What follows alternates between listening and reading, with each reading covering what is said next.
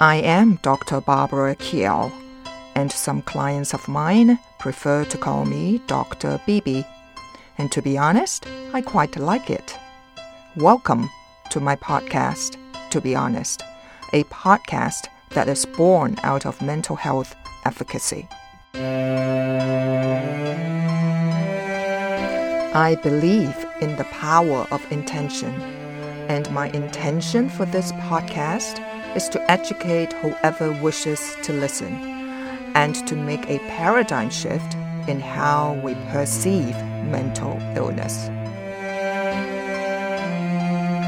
I also believe mental health education is key, and that one of the most valuable gifts you can give yourself is to invest in your own mental health. Let's face it, we all need to learn how our minds work and have the skills to deal with life's ups and downs. And more importantly, let us strengthen our ability to better connect with and support each other. Strong, empathetic, nurturing, and caring relationships have the power to prevent everyday challenges from becoming more concerning issues like mental illness.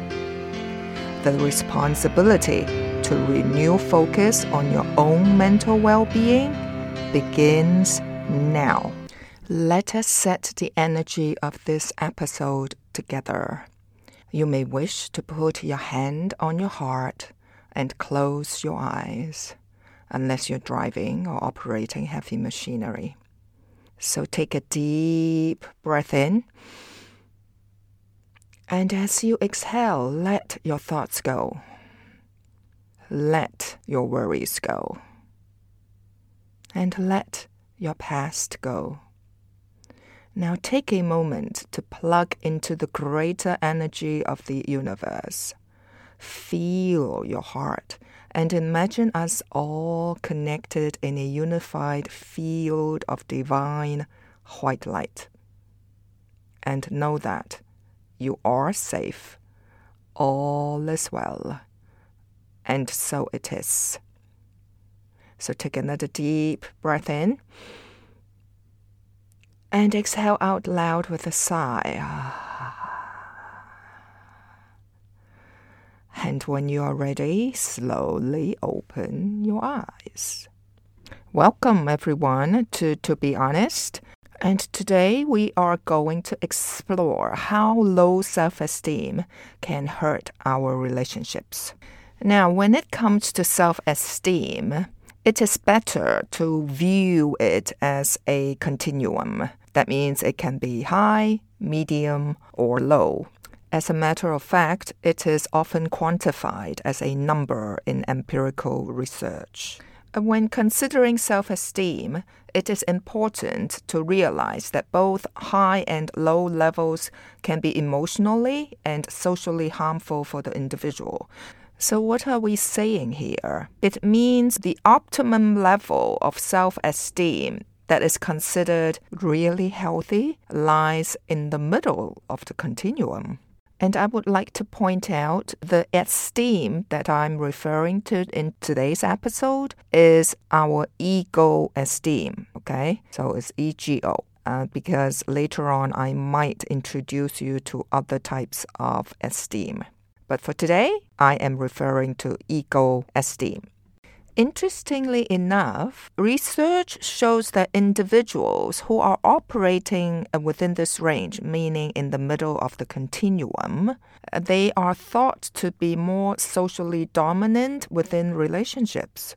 Research has also shown key differences between individuals with high and low self-esteem. For example, people with high self-esteem, they tend to focus on growth and improvement on themselves. Whereas people with low self-esteem, they focus on not making mistakes in life. Back in 2003, a research done by Silverstone and Salsali, they claimed that low self-esteem has been shown to be correlated with a number of negative results such as depression, And in 2001, the research done by Rosenberg and Owen, they discovered that people with low self-esteem are more troubled by failure and tend to exaggerate events as being negative. Now, this can really affect one's relationship because they also often interpret non-critical comments as critical.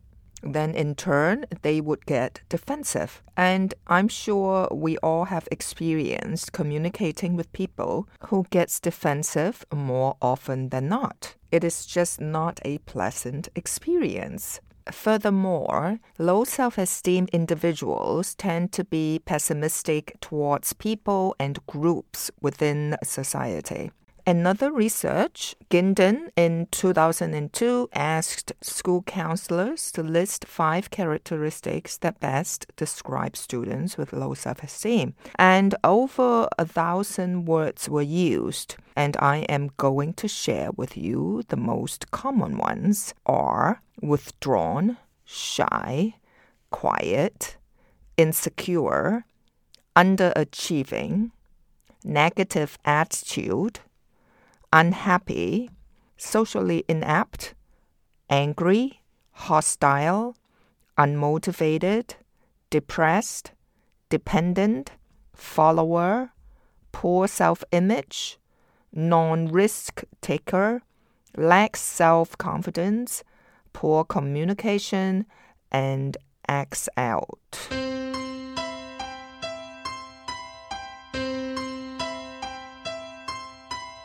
Now, let me circle back to what I said earlier. Individuals with low self-esteem, they often interpret non-critical comments as critical, which leads to this very important question. How negative interpretations can hurt relationships? Based on my years of professional experience, I dare say that one of the most destructive patterns in romantic relationships is negative interpretations. No, I think I'm going to change my mind. It is one of the most destructive patterns in any kind of relationships, particularly in romantic relationships, is negative interpretations.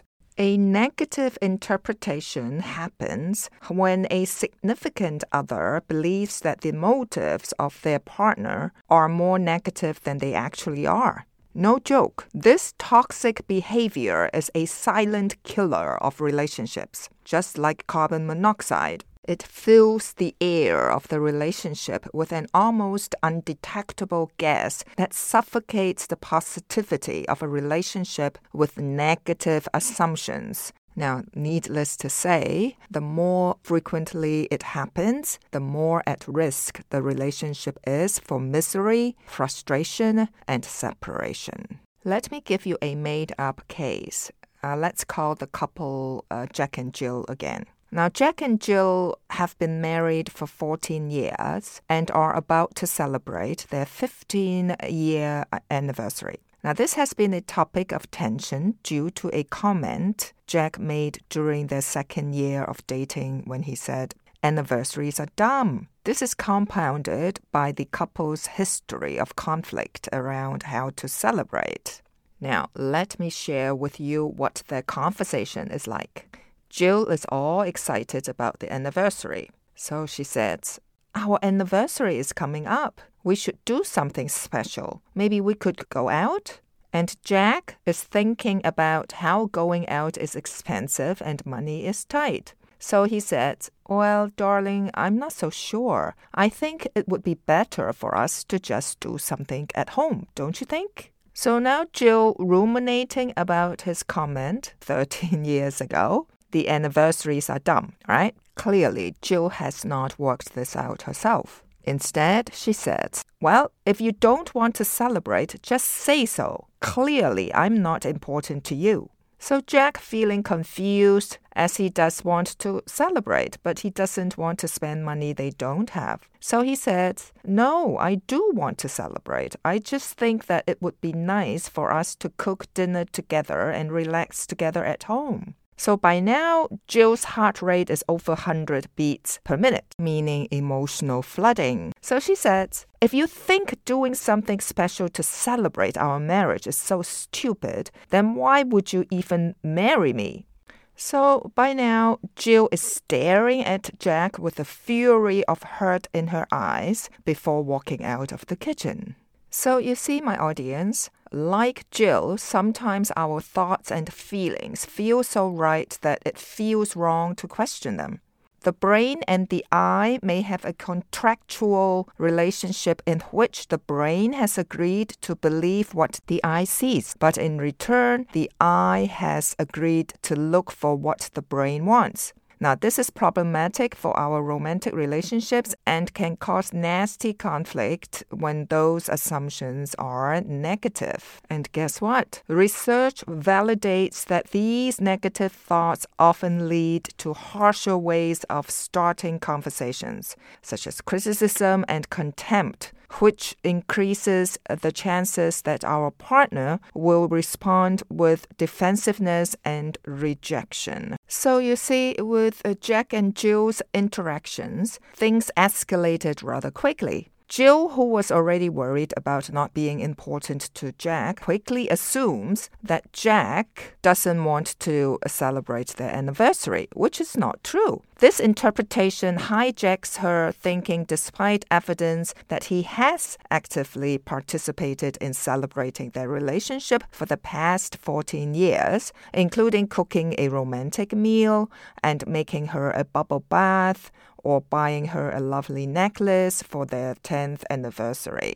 So you see, Jill's negative interpretation blocks her from constructively dealing with this issue, and instead hearing that Jack does not want to celebrate their anniversary, or asking him what his ideas are about how they might celebrate. It is unfortunate when one partner has a firm grip on a negative assumption of their partner's actions or words. It is nearly impossible to change their minds and help them see it from a different perspective. So despite Jack's best efforts, he cannot break down the walls of Jill's perception of him and his intentions. Unfortunately, if a negative interpretation is strong enough, nothing the one on the receiving end of it can do will change it. That's why it is so destructive. And the cost of negative interpretations on relationships is that research has discovered that unhappy couples have a tendency to contribute to difficulties in the relationship to their partner's character flaws.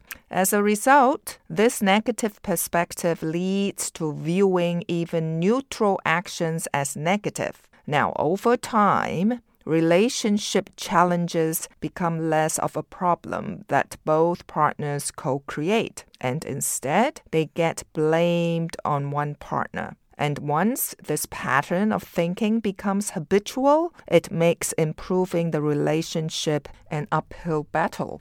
Remember The Four Horsemen by Dr. Gottman? He once said that marital problems easily arise if your thoughts and feelings are distorted. Often, these negative interpretations are a result of low trust in the relationship. According to Gottman, trust exists in a relationship when partners behave in ways that are in the best interest of both partners. Unfortunately, when one partner has low self-esteem, most likely they won't be able to do that. As long as Jill holds this negative perspective, neither Jack or Jill will be able to come to a resolution on how to celebrate their marriage and improve it. On top of it all, the more Jill's negative interpretations cast Jack's actions in a negative light, the more she will feel justified in being harsh toward Jack.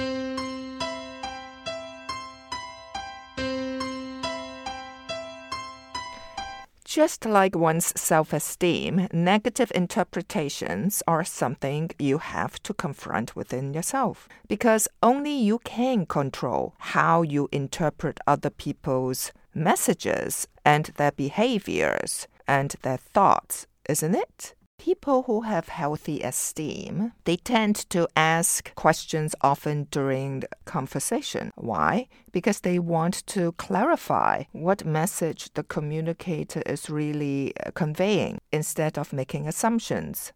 As the old saying goes, when you assume, you make an ass out of you and me. So the bottom line is that it starts with you. Now, here are 3 things that one can do.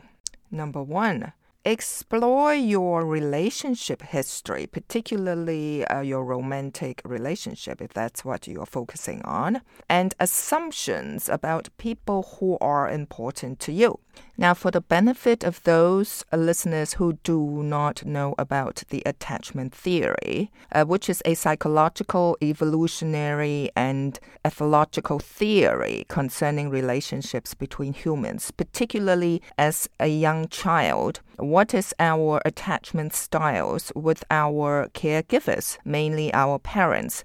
I'll quickly share with you what those attachments are. There are 4 attachment styles. One is secure. Another is anxious, preoccupied attachment. Another is dismissive, avoidant attachment. And the last is a fearful, avoidant attachment style. Well, it just dawned on me that maybe next time I could do an episode on this so you know what attachment styles you have. You see, research evidence has shown that we develop beliefs about what we can expect or anticipate from others who are close to us, like our parents. And these past experiences create a bias to view others in similar ways. The problem is that these beliefs can be self-perpetuating. Let's take a look at Jack and Jill's case again. Now, with the limited background knowledge that I gave you, Jill has a tendency to believe that her needs were unimportant, and most likely this is related to her childhood upbringing. Another sign is that somehow she somewhat passively asks about going out to celebrate, right? Rather than sharing her needs directly and vulnerably. We know we have a healthy self-esteem when we feel comfortable enough to request for what we want directly and vulnerably. Please take note, more often than not, these negative interpretations are rooted in past attachment injuries that happened before, way before she met Jack. So healing this will help change future interactions between the two. Here is a question to help you explore what kind of attachment injuries you might have in the past.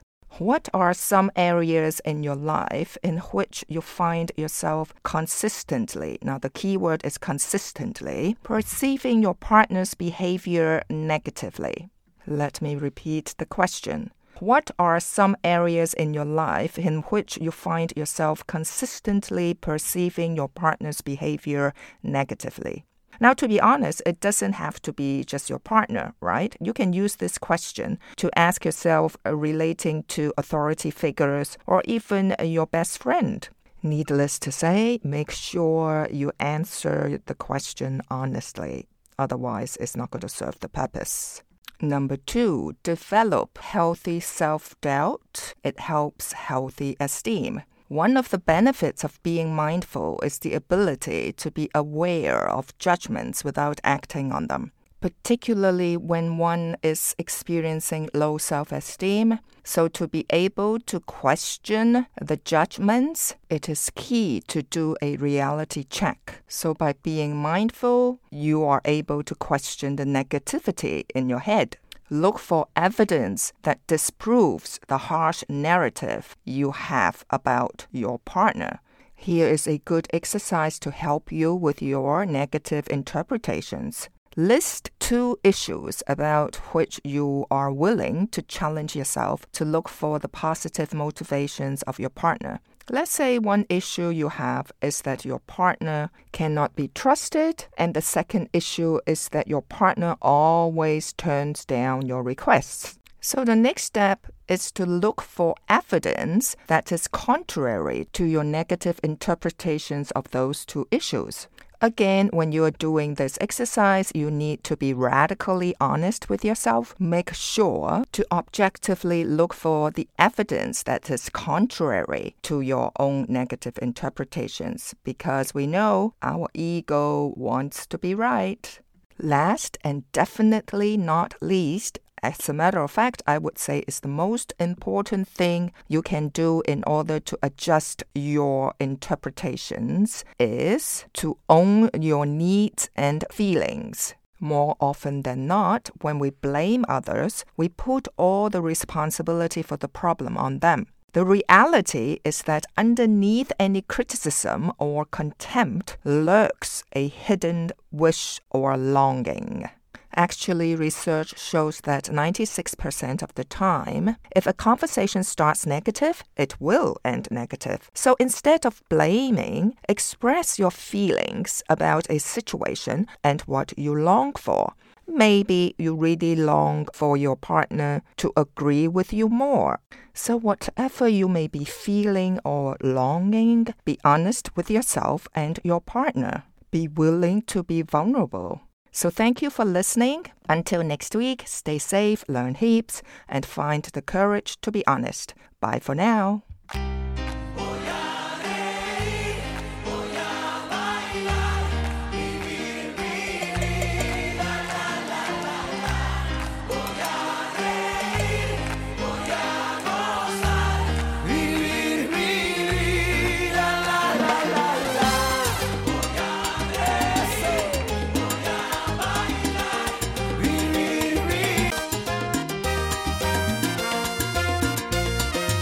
You can find this podcast, To Be Honest, on Apple Podcast, Spotify, and my website, www.drbarbarakiao.com.